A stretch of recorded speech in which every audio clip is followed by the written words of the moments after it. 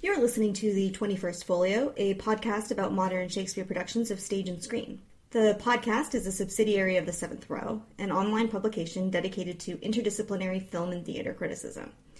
You can find us on Twitter at 21st Folio, that's 21 the number STFOLIO, or online at 7th-row.com, that's SEVENTH-ROW.com. Before we get into today's episode, I just wanted to add a little addendum to episode 5 when we discussed the two productions of Coriolanus with Ralph Fiennes and Tom Hiddleston. I've been feeling like we were a bit rough on the Josie Rourke Tom Hiddleston production, especially considering that at least Emma and I really liked it. So I wanted to give a bit of context for these productions that I think is somewhat missing from the episode. The Hiddleston production was recorded live about 2 months into the 3-month run of the show at the Donmar. So it wasn't entirely fair to compare his interpretation with that of Ralph Fiennes, who had played the part on stage for about a year, both in London and in New York City, before he adapted it for the screen. So Fiennes comparatively had much more time to practice on stage in front of an audience and play with the part than Hiddleston did. And then when he actually, because it was a film, he had a lot more control than Hiddleston did of just the pace and the timing by virtue of the fact that it wasn't a live show. So just to clarify, I think Tom Hiddleston is actually really great in Coriolanus. I'm just not entirely sure I agree with all of the choices he and Josie Rourke made in the production, which we discussed in full on episode 5. The other point of business is that on Saturday, April 23rd, we celebrated the 400th anniversary of Shakespeare's death. We've been tweeting all about that, and you can find links to interesting articles on our Twitter feed. But I wanted to draw special attention to the fact that Ontario's Stratford Festival will be broadcasting to cinemas last year's production of Hamlet, which we talked about extensively in episode 1 about the Cumberbatch Hamlet. It'll be in April and May in the US and in Canada. We also wanted to recommend checking out the broadcast of last year's Pericles, also from the Stratford Festival. We'll put links to dates and locations for these, as well as our reviews of last year's shows in our extended show notes for this episode on our website. So, in today's episode, it's the first of our 2-part discussion of the recorded production of Margaret Williams' Hamlet, starring Maxine Peake. We'll be back on Friday with the second part of our discussion, and then next Monday with a very special interview with Maxine Peake herself on playing the part. The production is going to be screening in cinemas across the U.S. starting on April 28th in L.A., and it'll be playing select dates, so make sure you don't miss yours in your local area over the next couple of weeks. If it is not coming to a cinema near you, it is available on DVD. I believe you can buy it off Amazon.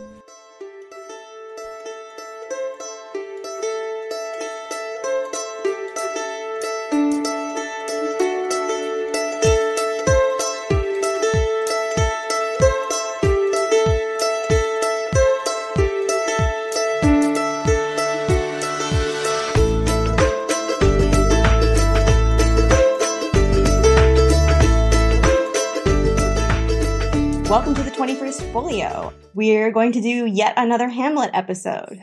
This time we'll be talking about the production of Hamlet that started at the end of 2014 and ran until March, April 2015. It stars Maxine Peake as Hamlet, and it was at Manchester's Royal Exchange. And over the course of 3 nights of the production, it was recorded and then edited together into a film of the production. And so we're going to be talking about the film of the production, which is going to be airing in cinemas, I believe, across North America, definitely in the US, in May. So I'm your host, Alex Heaney. I'm the editor-in-chief of The Seventh Row. You can find me on Twitter at BWestCineaste, BWestCineaste. My guests today are Laura Ann Harris. Hi, my name is Laura Ann Harris, and you can find me at www.lauraannharris.com, and I'm a playwright, director, performer living in Toronto, Ontario. And we've also got Caitlin Merriman. Hi, I'm Caitlin Merriman, and you can find me on Twitter at Caitlin Snark. That's CaitlinSnark.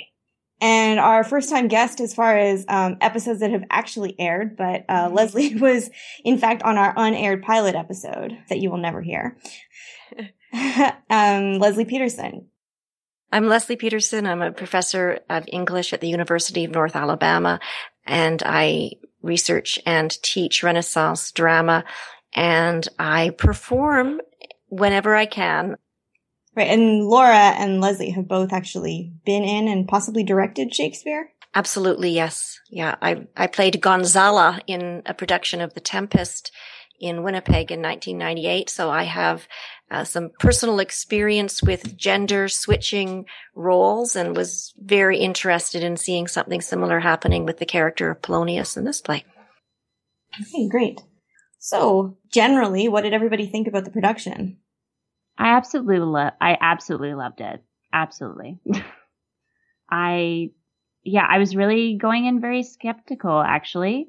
I did not know what to expect from a female playing Hamlet. I mean, I've heard of other productions where it's been done, of course, but I was totally mesmerized by her performance, and I loved it. I really enjoyed heaps of it. I thought some of the gender stuff was really good.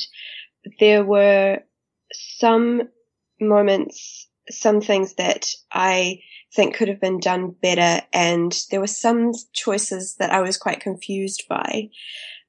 And I'm not wild about the way they did Ophelia in parts, but overall I thought it was very good and quite enjoyable. Really interesting choices, definitely. I really liked it a lot, too. I thought that a lot of the choices that they made worked very well along with the decision to excise the Fortinbras subplot. So I think that that decision contributed towards the overall coherence of the play in ways that might not necessarily have happened automatically. So I was impressed by that. Maxine Peake was stunning. I think that there were some things that were gained, but unfortunately some things that were lost by the staging that was done to accommodate the theater and the round. And it was definitely worth watching, and it gave me some really new ideas about some of the different ways that individual lines could mean, because there were some very new readings of certain lines that I was very excited by. Like what? Well, for instance, when Polonia is talking to Ophelia in their first scene together, Act 1, Scene 3, when Ophelia is defending Hamlet's intentions and says, he hath importuned me by all the holy vows of heaven, and Polonius rebukes her with an assertion about, I do know about how prodigal the blood burns or something. I'm not getting the line exactly right. And I've always read that as a kind of a confession that Polonius was a guy in his youth who would, lie to women to get into their pants, basically.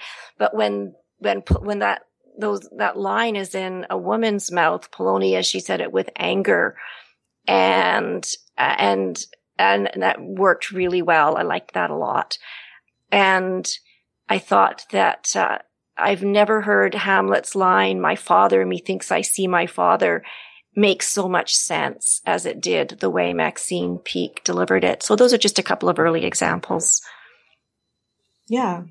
Yeah, I thought Maxine Peake was terrific, for the most part. I mean, I have a few caveats, but that's like sure. Single Hamlet.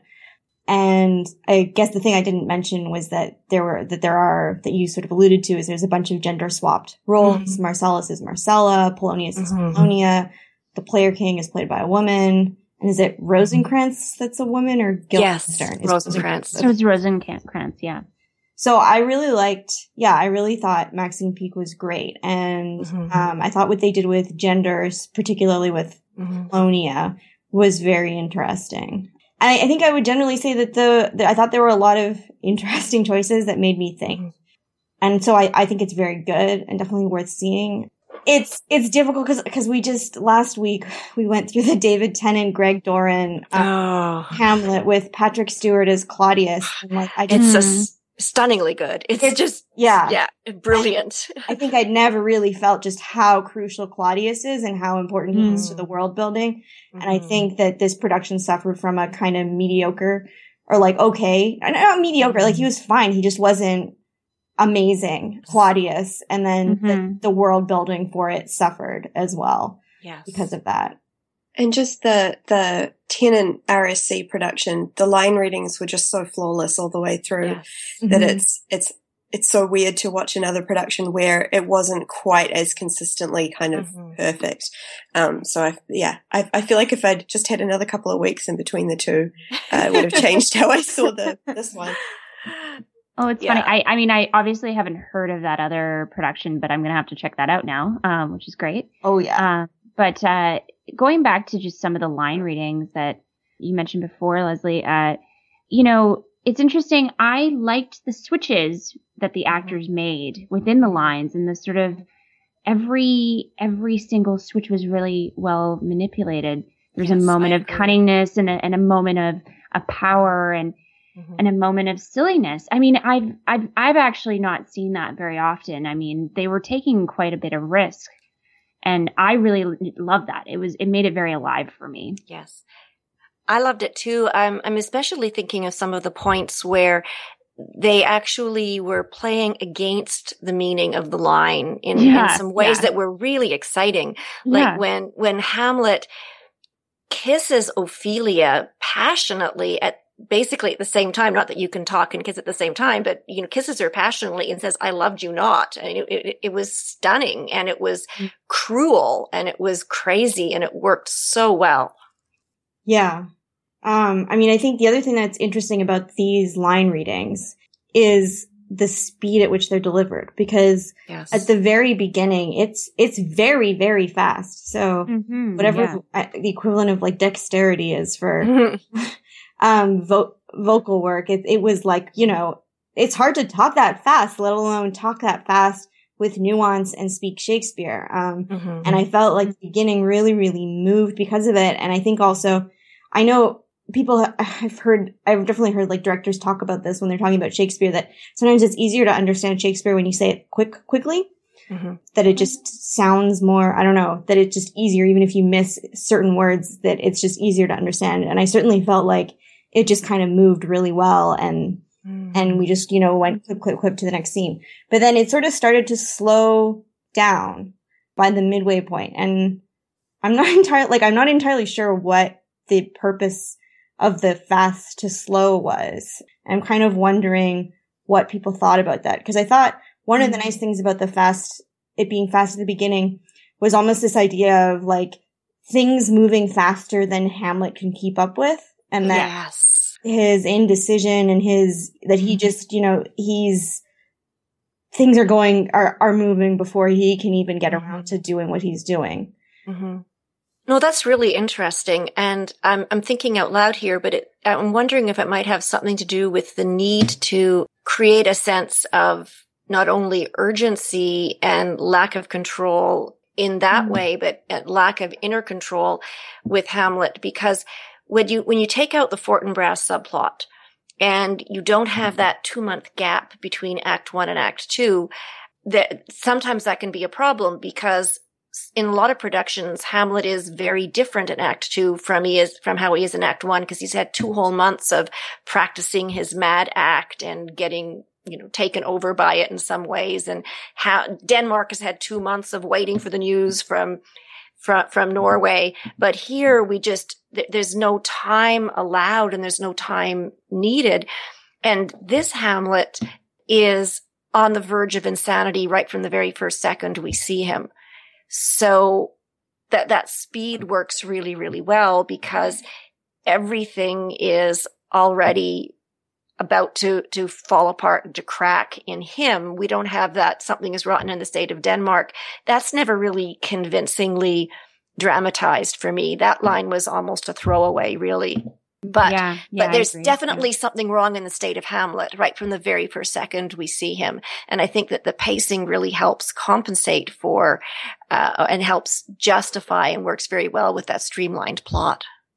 I love that sense that even if Hamlet isn't necessarily mad from the get-go, it's that sense of instability all the way through, that like even when Hamlet's switching between playing, the antic disposition and just sort of speaking to the audience or speaking to his friends, there's still this real sense of instability, and it just makes this kind of like, I felt myself kind of tense all the way through, just like not quite knowing where they were going to go, what they were going to do. And I thought it was quite good, like it is tense. I think it should be tense.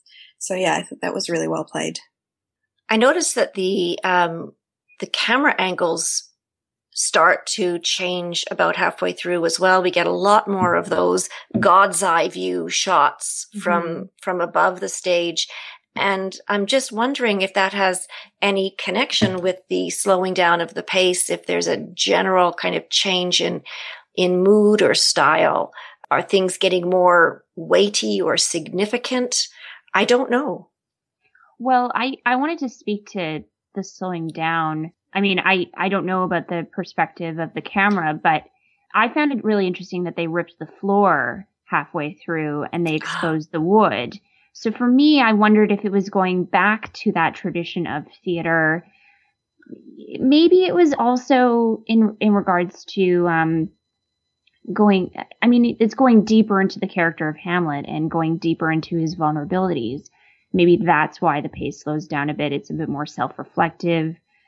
I'm just trying to grapple at the slow pace as well. I mean, because at the beginning, it's all action, action, action, action.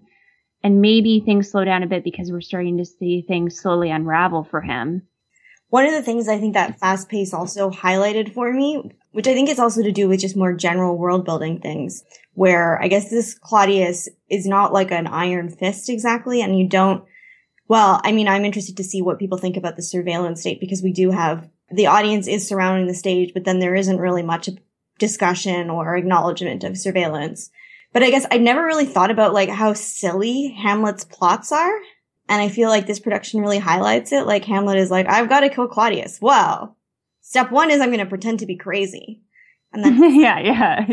Okay. And I think especially towards the end, like Hamlet keeps telling people, I'm not really mad. That's the first time that I ever thought like, the lady doth protest too much. Interesting. I never thought of it that way before, because obviously Hamlet is unstable and shaking from the beginning. Right. His plot to act mad makes a lot less sense in the absence of a surveillance state or in the absence of a posse of armed guards surrounding Claudius everywhere he goes. Yeah.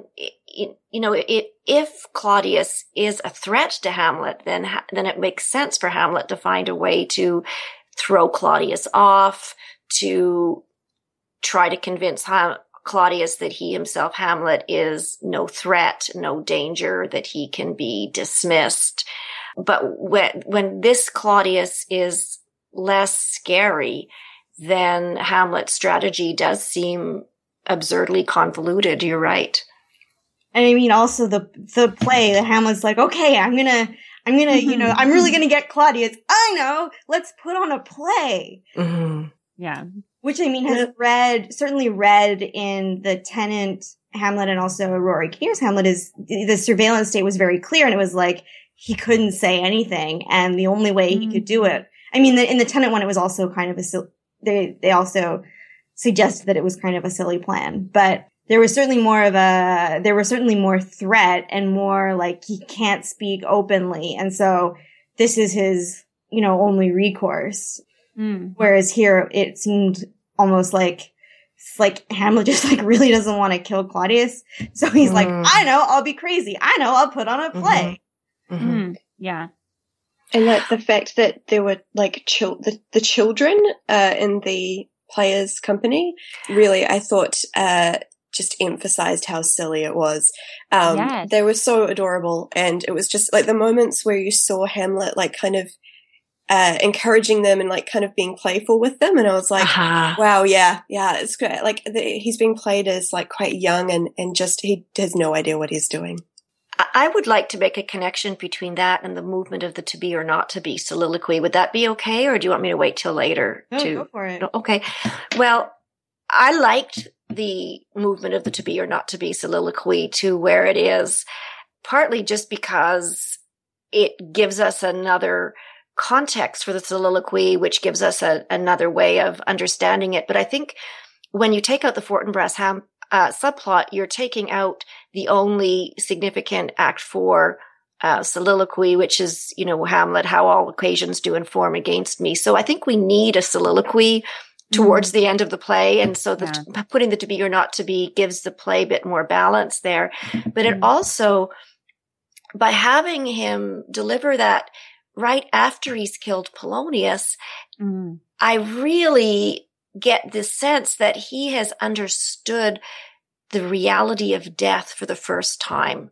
And so he's not only processing his own longing for death, but he's coming to terms with his own mortality. And then it's followed so close by his speech to Horatio that the readiness is all, if it be now, tis not to come, if it be not to come, then 'tis now, or however that goes, that those two speeches work together almost in tandem in a way that I've never seen them do before.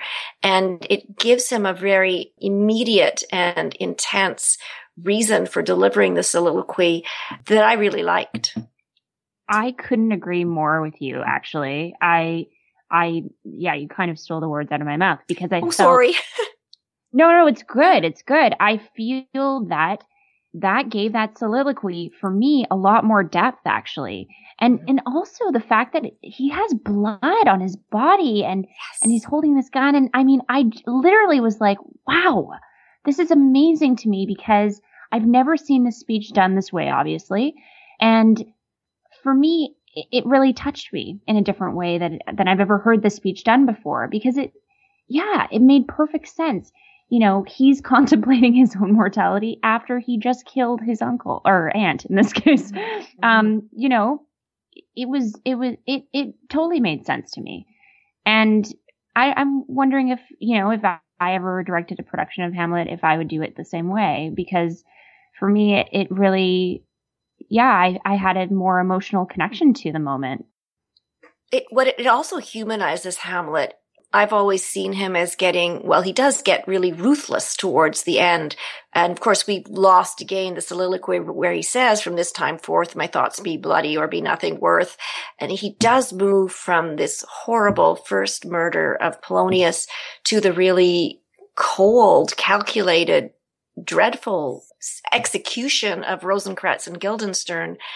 And in some ways, we lose a little bit of that sense of his character maybe losing a little bit of its humanity, but it makes his killing of Polonia much more sympathetic, I feel much more compassionate for him. Yeah, I think because a lot of the times you see it played and he's like, oops, Polonius is dead. Oh, well. Yeah. Yes. And then, and then he's making jokes about, you don't have to rush. Yes, he will wait for you in the lobby. Yeah. The way they played that scene with him sort of turned away and just convinced that he had just killed Claudius, and then turns around and sees that it's Polonia and is like, "Oh no!" I thought that was really well done, really interesting way of playing it, and just raised the stakes quite a lot for that scene, because we all know it was coming, but Hamlet kind of convinced me that he didn't know it was coming. So, well, I mean, that's a good way for me to make the transition to discuss, to sort of saying, one of the interesting things about putting To Be or Not to Be in Act 4 is I wasn't expecting it to come. That in fact, I was being a bad viewer and tweeting to Caitlin while I was watching it, and we're at the closet scene, and I'm like, what happened to Be or Not to Be? Are they going to cut this from the entire play? And so when it finally came, it was almost unexpected. Like at that point, I was, it was after intermission. I was ready. I was just like, okay, so they're being bold. They've cut it. And I think that's an interesting way of making it fresh, quite apart from just the fact that all of the things that you guys all said that I agree with, about it giving us a new way of looking at it, that it's not like, okay, here comes To Be or Not to Be, and there it is. And I mean, and I say this in the context of, so we've recorded at this point 2 other episodes about Hamlet, and none of them have put To Be or Not to Be in the quote unquote expected place. And I don't even just mean the first folio place. I mean, they didn't even put it in the first quarto place. When we talked about Lindsay Turner's Hamlet, first of all, in previews for the production, she put it at the beginning of the play. It opened the play as a way of being like, okay, here it is. Let's not think of, let's not have a big build up. Just get it over with. Just get it over with. And then, because it was Benedict Cumberbatch and all the critics a lot of papers sent critics to the preview, big no-no. So it got, publicity for being, such a stupid choice that she then moved it into Act 2, but not in the first quarto place of Act 2. It was somewhere, it was slightly different. It was after the, words, accept my life. And then when we were talking about, we did the David Tennant production, and that also moved it to a different place. And abbreviated it significantly as well. There's quite a few lines cut from it in the David Tennant production. Right. Maybe you can remind me where it is again in the David Tennant? It's, they cut that part of the play and moved it around quite a lot. Mm-hmm. So in the David Tennant production, it comes just before Hamlet, the Get Thee to a Nunnery bit with Ophelia, and then after that comes Fishmonger, etc. So yeah, it's it's been moved around quite a lot. Right. So I mean, it's the kind of funny thing about it is now it's sort of like the existential crisis of where it is to be or not to be. Yeah. Yeah. I think moving it out of that first kind of third, I guess, of the play actually is a really, really interesting choice. I think because there's so much action in that first third, I guess, and it kind of frees it up, like having to take a moment to stop and be introspective about life and the nature of consciousness is quite difficult, I think, to pull off as a natural thing in the midst of all this hiding behind heiresses and running back and forth, and and so moving it later, especially to such an emotional point as just after Polonius is killed, is it's a really, really good choice, and I thought it was done very well. Yeah, I think this is something that both you are pointing out and that Leslie pointed out, that one of the virtues of putting in Act 4 is it gives Act 4 something to do. A lot of productions of Hamlet, I think, run out of steam as soon as you sort of get to Act 4, that you're just sort of waiting for everybody to die, and they run out of, and that sometimes, whatever the reason is that they haven't figured out what's going on in Act 4, they ran out of time in the rehearsals, which is what we thought maybe happened with the Lindsay Turner. And I think that is actually still a bit of a problem in this production, that it loses its focus and potency in partway through Act 4. But this does sort of give Act 4 a bit of a leap. And I think one of the things that I really did love about the Greg Doran, David Tennant one is that I think it's the only production I've ever seen where Act 4, you're still learning completely new things about the characters, and Claudius is finally revealing himself. And it's the first time that I was really, Act 4 is really important. No, Act 5 is really important. Whereas even in this one, I was kind of like, okay, we're now in Act 4. Well. Here comes the stupid story about the pirates. Yeah. Yeah. Can we just get past the pirates? There's an hour and then they'll die. Yeah. They kept the pirates. I know.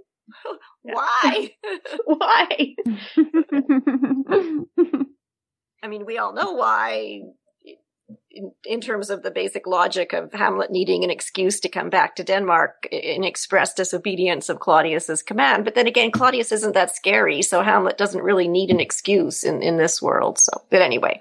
No, but I think that's important because there's also, they cut some of the mentions of England, I think. Yes. Because there was a lot, it was discussed a lot earlier, and Hamlet knew he was going to England before he goes and talks to Gertrude, but not in this production. I think he finds out afterwards. And part of that is, I think you're sort of like, okay, so he's gone, and then you don't really see him leaving, and then he's back, and you sort of lose his absence as like an important thing.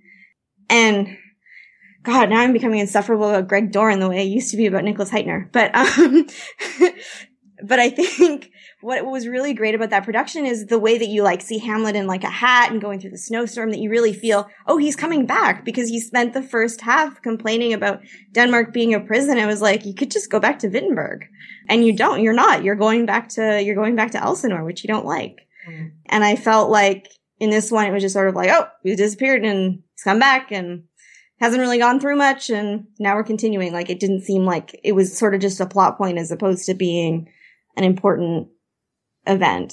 I agree. Yeah, I would agree with that. I mean, it didn't feel like a struggle. Like, they didn't explore that with Hamlet. You know, he didn't go through something. He just, came back, you know? Mm-hmm. Yeah, and somehow almost his surprise that Ophelia has died in his absence is even less convincing, because I never really felt like he had been gone. And then again, it's that encounter with Fortinbras's captain on the way that gives Shakespeare a chance to really drive home to us the fact that Hamlet is leaving the country. Mm-hmm.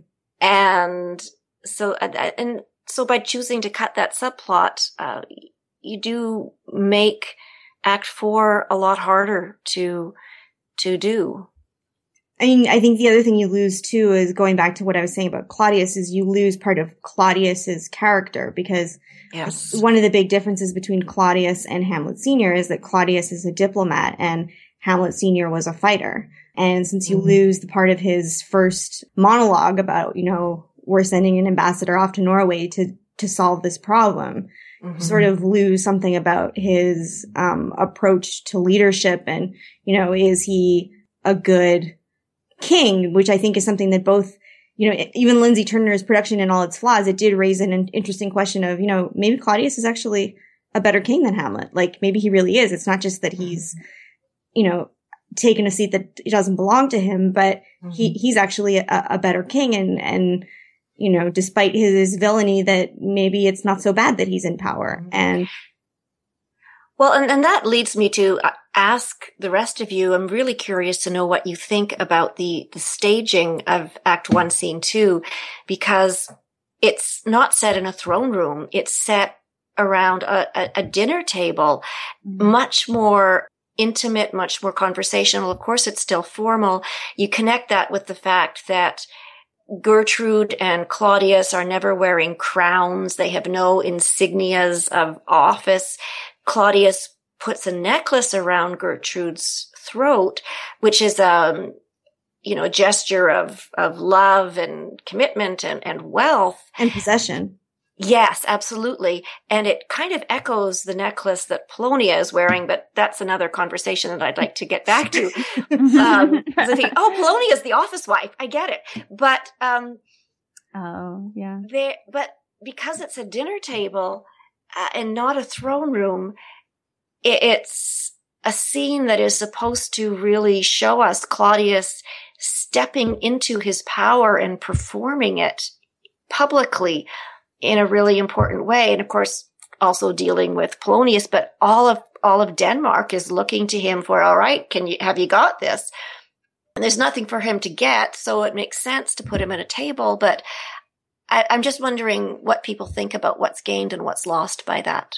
I mean, I just want to add a slight interesting sort of caveat that what was interesting about it is, I wonder if Lindsay Turner stole this from it, is that Lindsay Turner's production also had it at a dinner table, except in her production, it was a banquet table.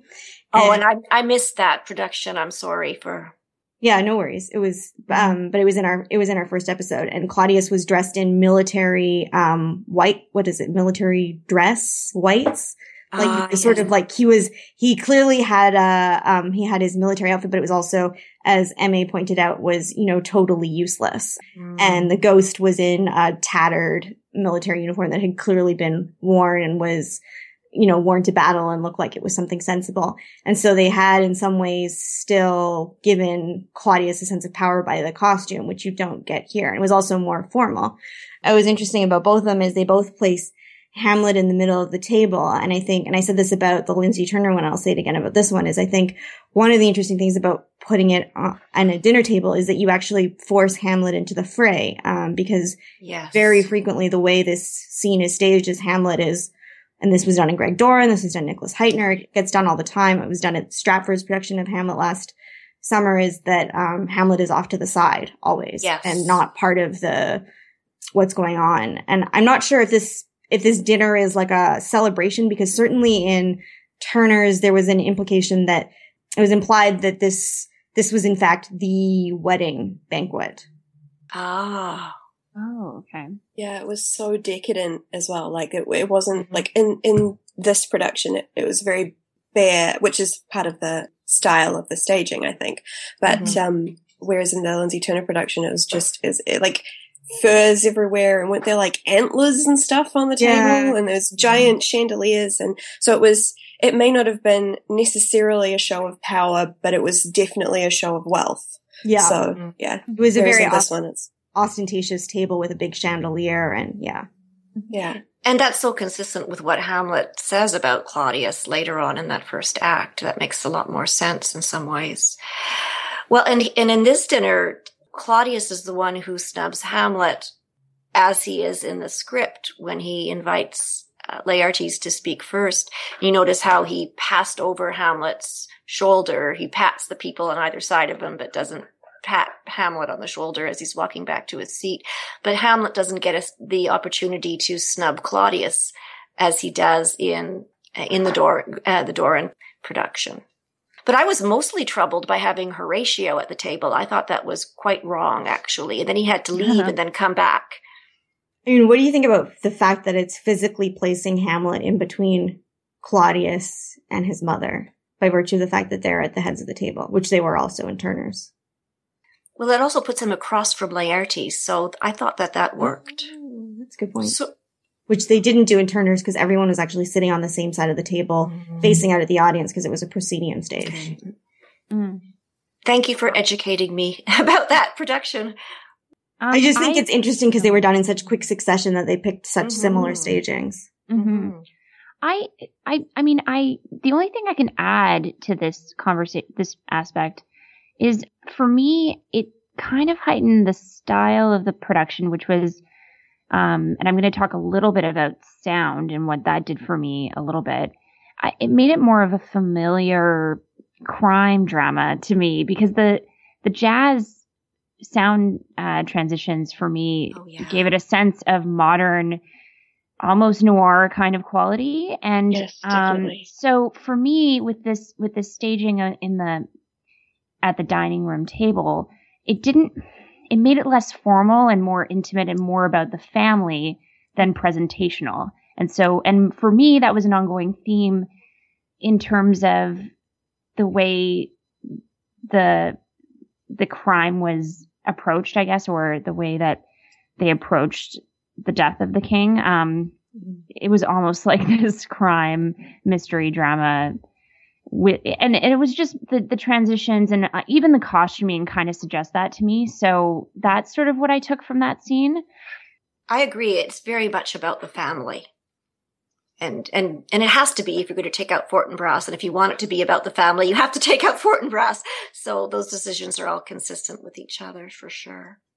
I mean, what do you think about, because Polonia has that puppeteering that she does of Laertes, where she's feeding him lines and he's standing up to talk at the table. And is that helped by the sort of dinner table setting? Well, Polonius does that also in the David Tennant production, doesn't he? You can see him coaching his son there, and that's a more formal setting.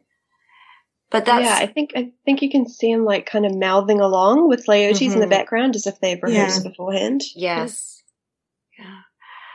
But is that avoiding your question, Alex? Sorry. Well, I don't know. I mean, I guess there's a few things that are going on in this scene, because one is that you're also trying to establish who the characters are.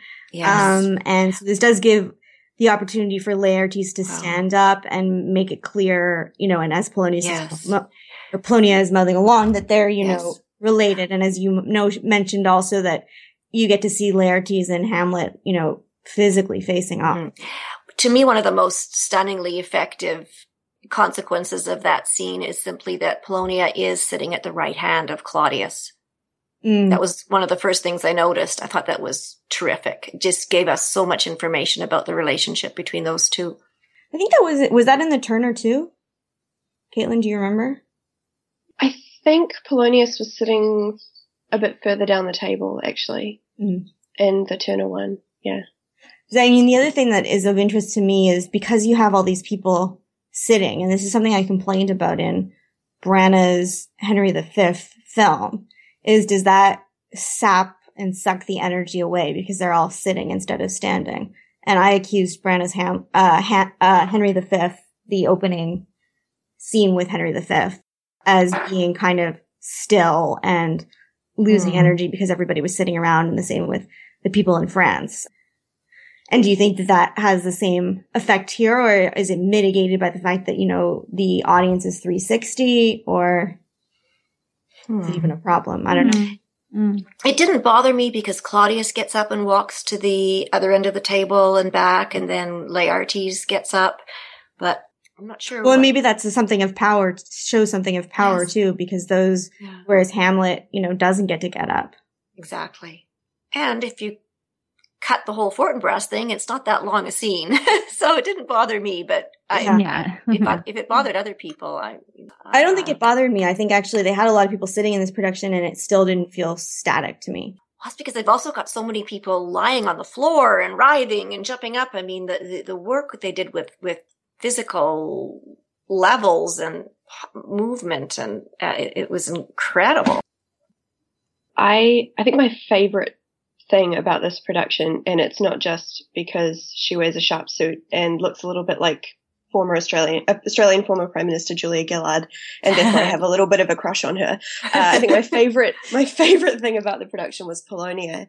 Yeah, and totally. I think part of the reason why it worked so well was having Polonia be a woman really changes her relationship with Ophelia, and I think that first scene between them, where they're still at the table, it's just, there's something wonderfully bratty and like kind of teenage daughter with her mum kind of thing with Ophelia.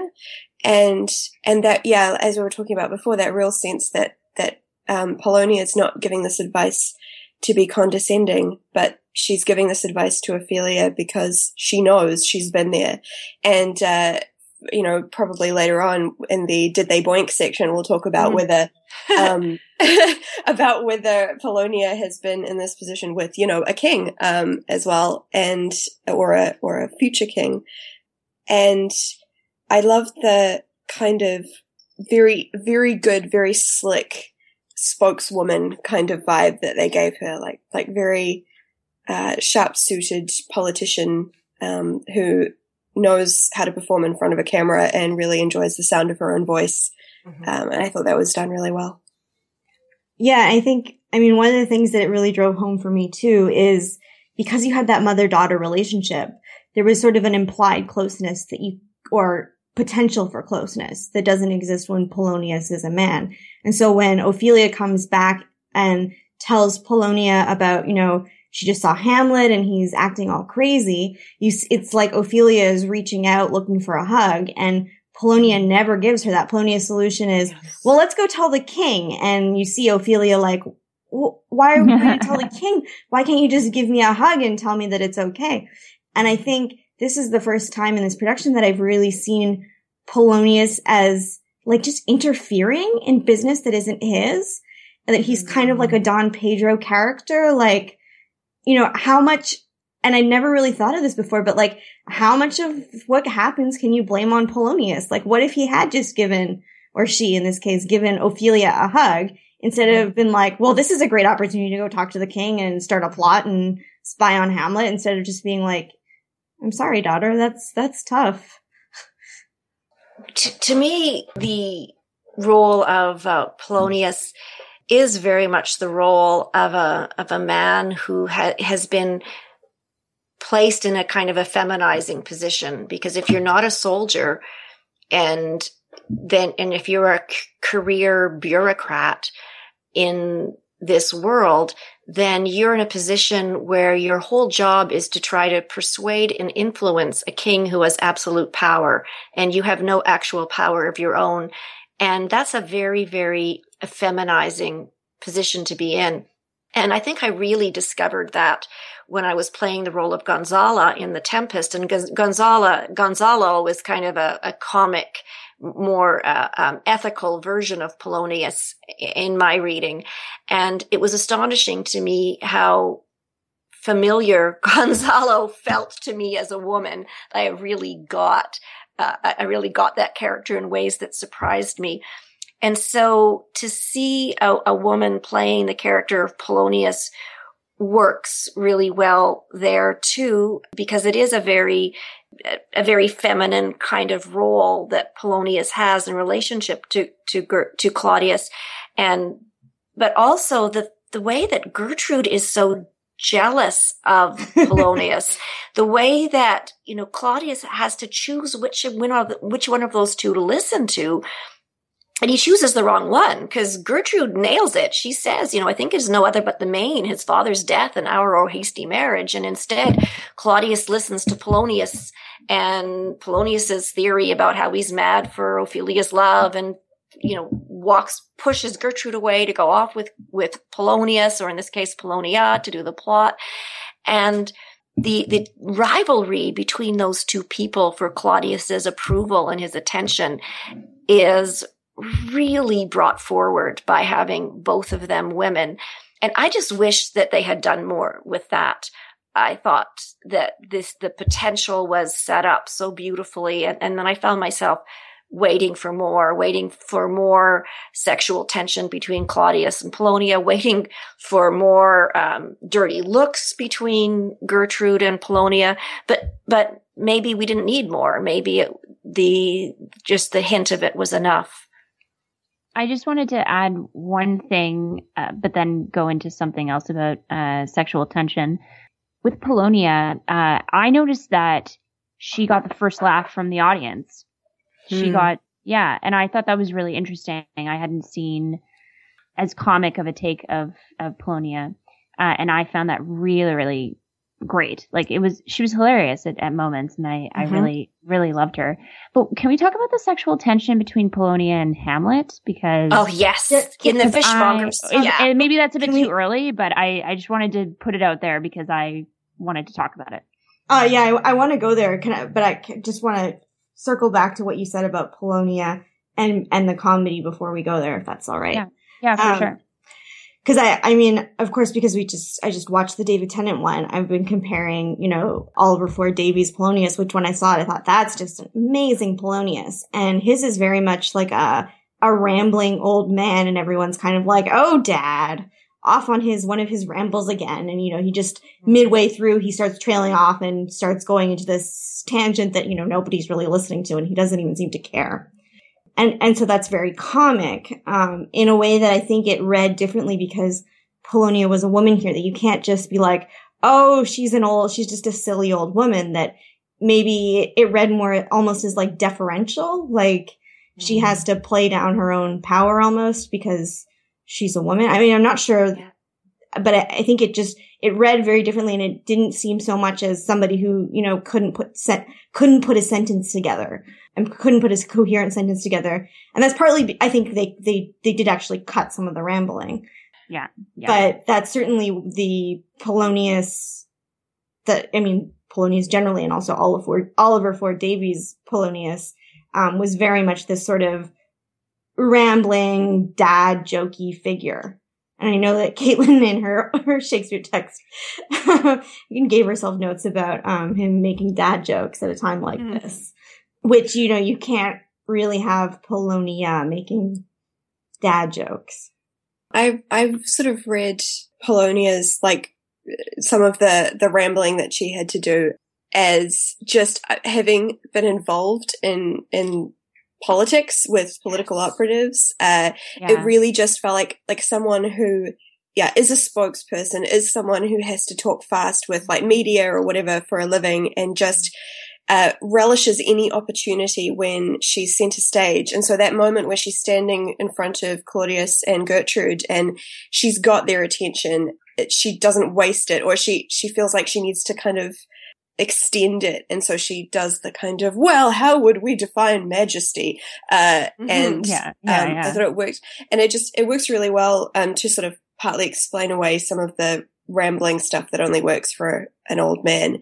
But I agree. She's used to making speeches, and sometimes she just slides into that habit. Well, I hadn't thought of it this way, but it's sort of like Polonia the filibuster. Like you just, like if you're dealing with media, you just have to fill time so that you don't have to answer as many difficult questions. Oh, that's brilliant. Pivoting.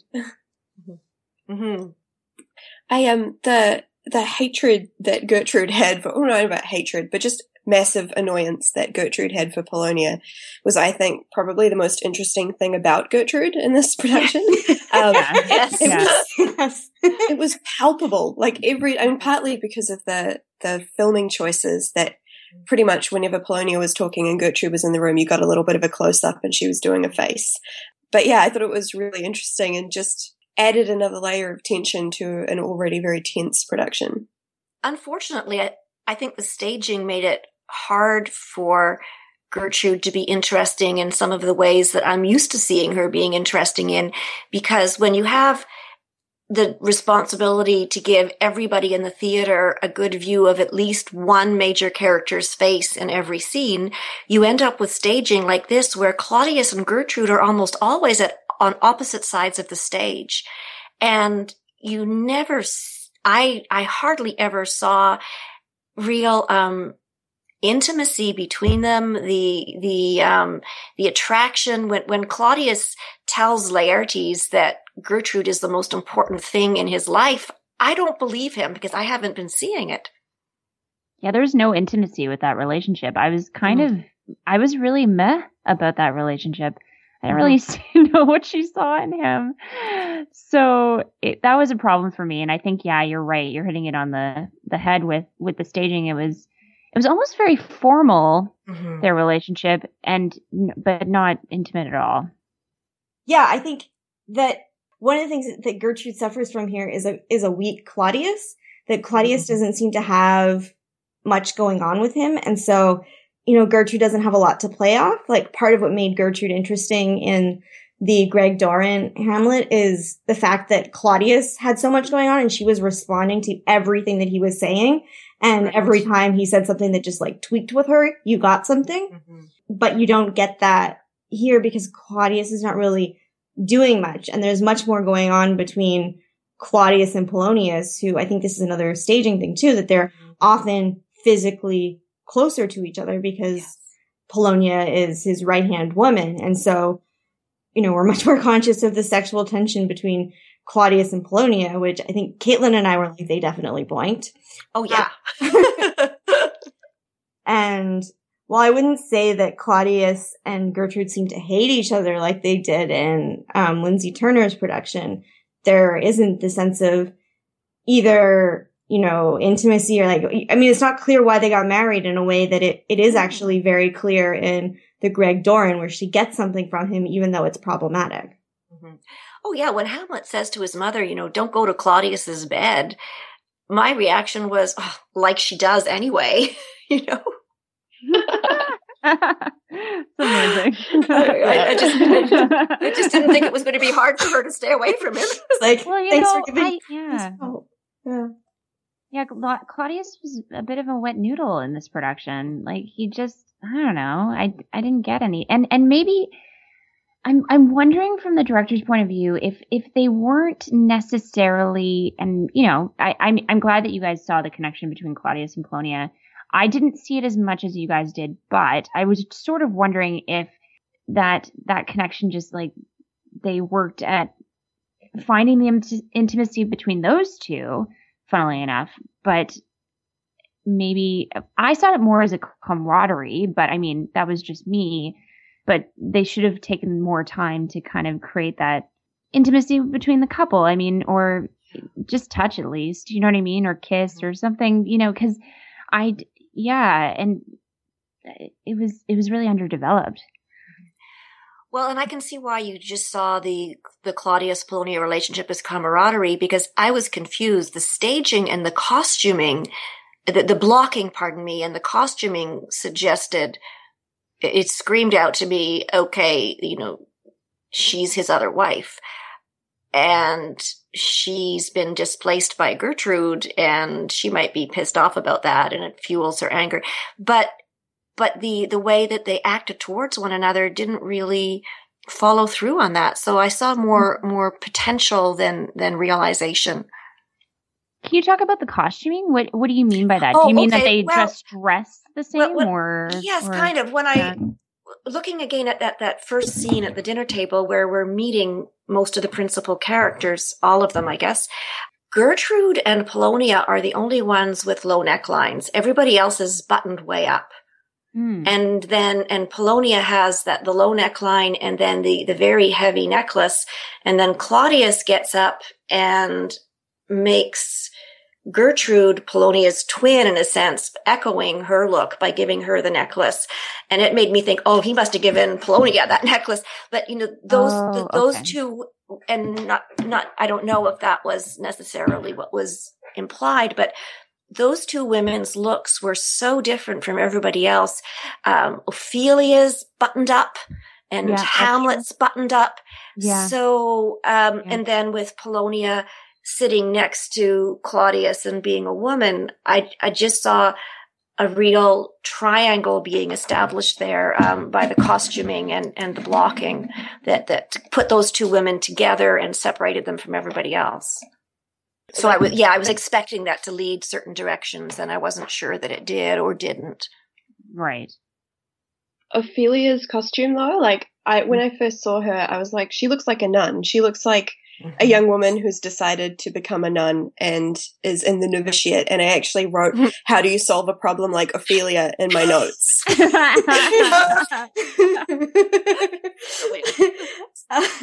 It's very strange. Well, yeah, I think, okay, I was thinking about the ages of the characters, and I think by putting, Ophelia is very girlish. I mean, you're calling her nunnish, and I think that's accurate, but it's also she just seems to be free of sexuality, and just because she has that, very little girl buttoned up dress. And I think the other thing that was interesting about this production, and sorry, we can go back to Polonia after, but, is that one of the things that's always so problematic almost with Hamlet is, to quote Ryan North, is that he's, a 40-year-old teenager. Mm-hmm. And Maxine Peake is, I think, about 40 in this, but for whatever reason, maybe because she doesn't, because unlike men, we don't end up bald at 40. Right. Yeah. That I feel like if she's going to play, 25, I'm okay with that. She's on stage. I'll believe that. And probably the fact that she's, smaller helps with that. And so I didn't have the problem of Hamlet, you 40-year-old teenager in this, the way I often do. It's sort of like, oh yeah, it's fine. But then there's also this thing about Ophelia. She does seem quite young. And then it gets sort of confusing when they decide they're going to pull all of her clothes off. And then they're implying, okay, so then maybe they did have, I don't know, this is a question. Did they have sex? Because at the beginning they seem very virginal, but then, she's on his lap and they're making out, and it's what's going on between these two? Well, to me, her costume just set her in the 1950s. So I don't have a problem with a woman of the 1950s dressing like a nun and acting like a whore, Yeah, I get the little girl vibe. I get the sense of lost innocence with her character. I don't think that they had sex. That was just at least my reading of it. I saw it as she's going mad and kind of is unraveling, and that's sort of why I felt like she got naked. But that was sort of my take on the situation. Or wishing or she just had had devastated, sex? or what's that? Sorry. Or wishing that she had had sex? Yeah, or just feeling heartbroken and just, having a tantrum, a little girl tantrum, which, I mean, that's sort of how I read it. And then it gets so complicated in retrospect by the way they had her dress stand in for her body in Act 5. Yeah. And then I'm thinking, okay, is there a spiritual theme going on here? Is this production trying to suggest that our body is just clothing for our spirit, and that the soul is the real self? And that seemed a little bit un-Shakespearean. That seems generous too to me. I wasn't really sure what was going on with that, because one thing that they do have in this production that I guess often gets cut is the pastor or priest saying, we shouldn't even give her burial. So it wasn't fully clear to me if they were just using the dress because they actually, weren't going to bury Ophelia and this was the closest they were going to give, or if the dress was just a stand-in, because they did all these weird things with clothing, and I was asking you guys about what you thought about that, which I'm not sure totally worked, and so I didn't know if it was just sort of part of that. I didn't like it. I've seen another Hamlet production where they did that. So did the dress or just use the clothing in that graveyard scene? Oh, yeah. So they kind of did the same thing, and so seeing it this time around, though, I felt that, I don't know if it works for me because I get really confused by it. I get confused. Is this supposed to be her body, or are we kind of going, or did she get, did they take off her dress, obviously, and then throw it in this pile, and they're going through all these dead people's lives, and they're, and there's the dress. She's dead, obviously, because her clothes are amongst all these dead people's clothes, which sort of, and I mean, this is far out there, so, just don't mind me, but I get an image of the Holocaust where, there's those piles of clothing and people, all these dead bodies, and they're going through the clothing. I don't know if that was the influence here, right? But that was what it read for me, actually, both instances in both productions that I saw. I saw a production here in Toronto where they did the same thing. So part of me was like, is that what they're trying to do? Are they just trying to go through, so that was I was grappling with that.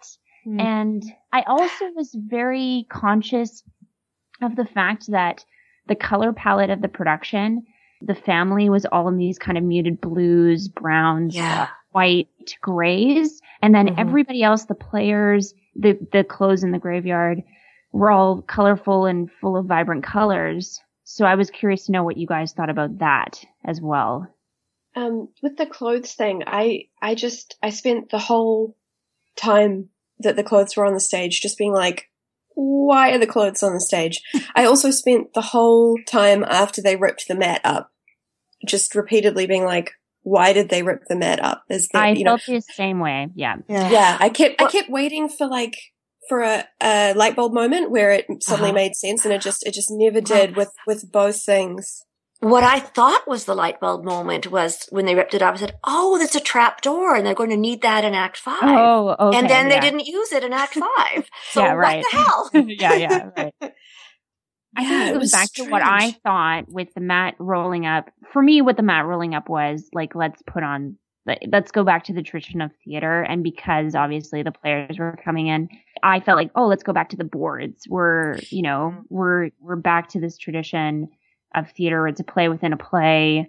That was sort of where I was going for, but I didn't know, because, and also the mat at the beginning kind of suggested to me like a gym or a basketball court.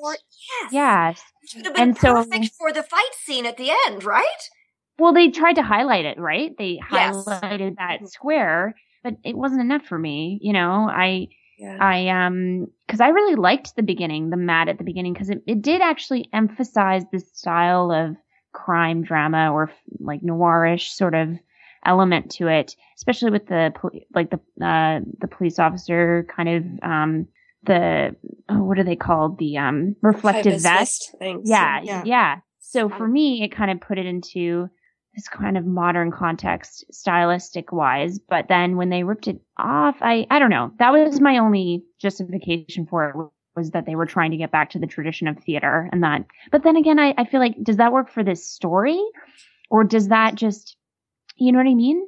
Because I felt like it just kind of ripped away the style. And I thought, well, I like the style. Why did you take it away?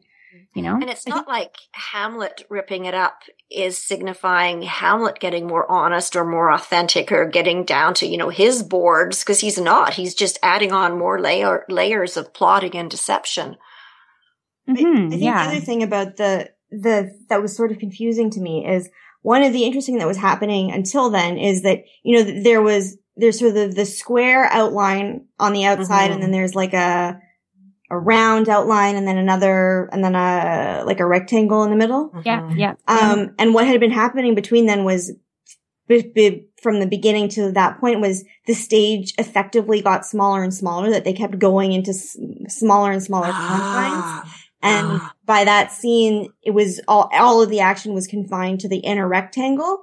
And I was like, oh, that's really interesting. It's sort of like the state is closing in on them. And then they ripped it off, and then they were like, well, here's the big circle again. And then it seemed to be like, well, then what was the point? Like, it just took that away. Mm-hmm. Do you think the circle was maybe just to be in the round? Like, you know what I mean? But again, I agree with you. I don't know why it had to be a circle in that moment. Anyway, Caitlin, you were going to say something? Oh, just that the whole treating the boards thing was the only thing I could think of really that made sense for why that was, it was so highlighted as well with Hamlet ripping it up. Mm-hmm. But I think if that's what they were going for, they just didn't land it. Like it just, it kept popping up in my mind the whole way through. Yeah, but that point about the stage getting smaller is really interesting because I didn't consciously notice that, but it definitely had that feeling of like everything closing in. When they ripped it up is about when the camera angles started changing. And now this only pertains to the film. It doesn't pertain to the audience's experience. But we have very, very few of those bird's eye view, or what I call them, God's eye view shots of the actors in the first half. But in the second half, it's happening a lot. Mm. And I was just wondering what other people thought about that shift. And especially in the context, I'll just finish my question and then be quiet because I'm really interested in other people's ideas because I don't know what it means. But, at the very beginning, the ghost doesn't appear at first. We just have those weird sound effects and the actors are looking up and they cut all the lines about how the ghost is like a mole under the ground. And it's very, very clear that in this production, the ghost is up above their heads and he's more of an angel than a ghost in some ways, because he's located up there. Mm-hmm. So when you establish that upper realm as being the realm of, the watching or the judging or the hovering spirits, then when the cameras start showing us everything happening from that point of view, I just really wonder, is that supposed to be conveying this that very ancient classical idea that in a tragedy, the gods are dictating events? I don't know. I think that's the best guess that I would have. I mean, especially since they established that the ghost is coming up from high, from the lights, and the lighting suggests that as well. So for me, that totally makes sense that they're kind of a bird's eye view of all this tragedy coming down on the stage. I don't know if that helps explain the mat being ripped up or not, though. No, it doesn't explain it for me. I don't know how much of the overhead shots were like. There's a moment after the ghost leaves where there's a God's eye view shot down on Hamlet, and I thought that was really effective, kind of like Hamlet saying goodbye up. But I don't know how many of the later ones were just. Look at how cool and symmetrical our stage is. Flourish or something. Yeah, I think those early ones were mostly there so that you could see the lights. because they had those lights at all these different levels and they sort of looked like stars. And I think you would have been able to see that just because it's a very vertical. You would have been able to see that if you were in the theater, but the only way for them to show us that really and show us the stage was to do it from above. And that's sort of going into the idea that something that Julie Taymor said about her Midsummer Night's Dream is that, theater is a vertical art form and cinema is a horizontal one. And I think this was their attempt to compensate for that.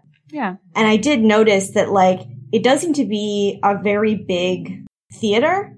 It's not like the Young Vic, they seem to have balconies. It seems to be like there are people that there might actually be people that high up. I mean, obviously not right on top.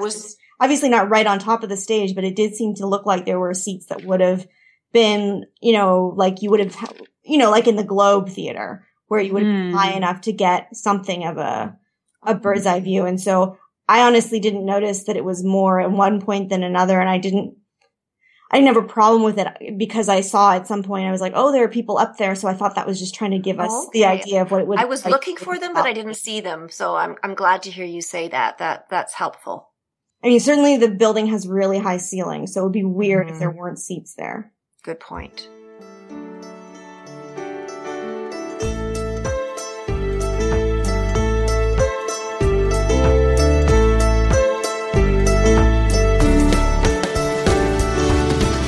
And that's the end of this episode of the 21st Folio. The next part of the discussion will be available to download on Friday. To keep up with the latest episodes, subscribe to the 21st Folio podcast on iTunes. For show notes and more information about the podcast, please visit 7th-row.com. That's SEVENTH-ROW.com.